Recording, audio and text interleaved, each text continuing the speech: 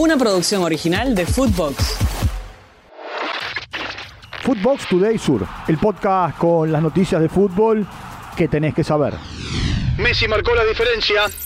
Argentina le ganó 1-0 a Ecuador en el Estadio Monumental. Lionel Messi marcó el único gol del partido de tiro libre.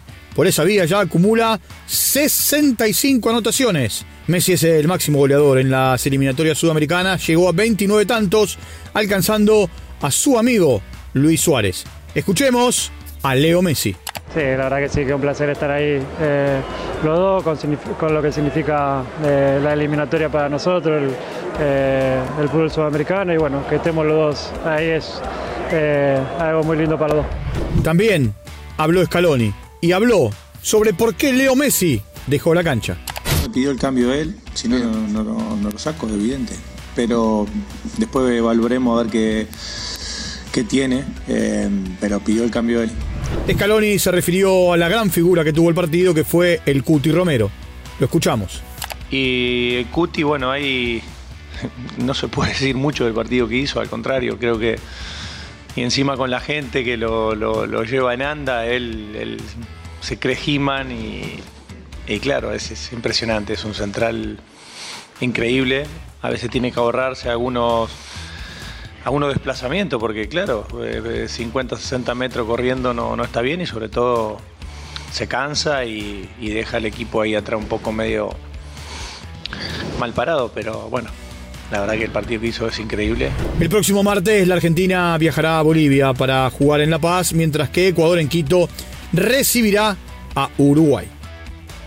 Repartieron puntos. Paraguay y Perú empataron 0-0 en Ciudad del Este. Fue expulsado Luis Advíncula en el conjunto peruano. El próximo martes Paraguay visitará a Venezuela, mientras que Perú será local de Brasil en Lima. Tiempo de escuchar a Guillermo Barros Esqueloto. La verdad sí, quedó un sabor un poco amargo porque tuvimos muchas situaciones de gol, manejamos la pelota.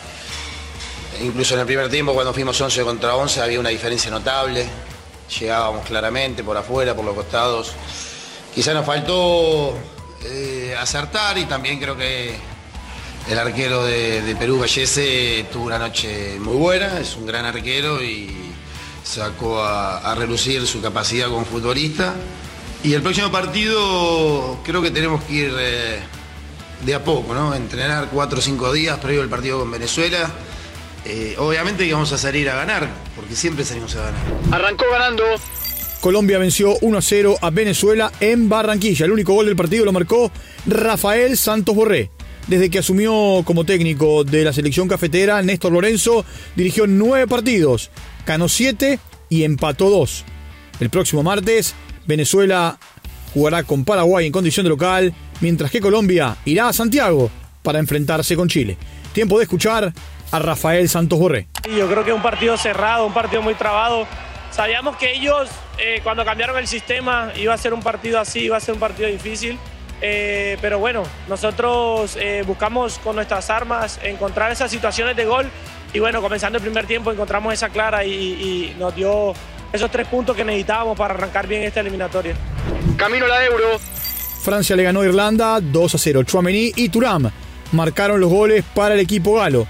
Países Bajos venció a Grecia 3-0. De Ron, Gapco y Wenhorst anotaron los goles para el conjunto dirigido por Van Gaal.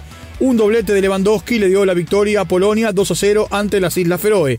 En otros resultados, República Checa y Albania empataron 1-1. Como visitante en Belgrado, Hungría le ganó a Serbia 2-1. Finlandia de visita venció a Kazajstán 1-0.